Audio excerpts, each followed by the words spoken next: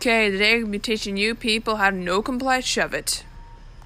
Okay, I'm Jared. Let's get started. So what you're going to do is you're going to kind of do a shove it, but it's going to be a bit different. So instead of having your foot on the back tail and your other front foot behind the bolts, and they just shove it and stay on the board, what you're going to do is you're going to have your back foot on the tail, but you're going to have your front foot off the board. You're going to scoop it with your back foot, and then you're going to land back on it. So it's going to look a bit different when you do it. That was the podcast. Bye.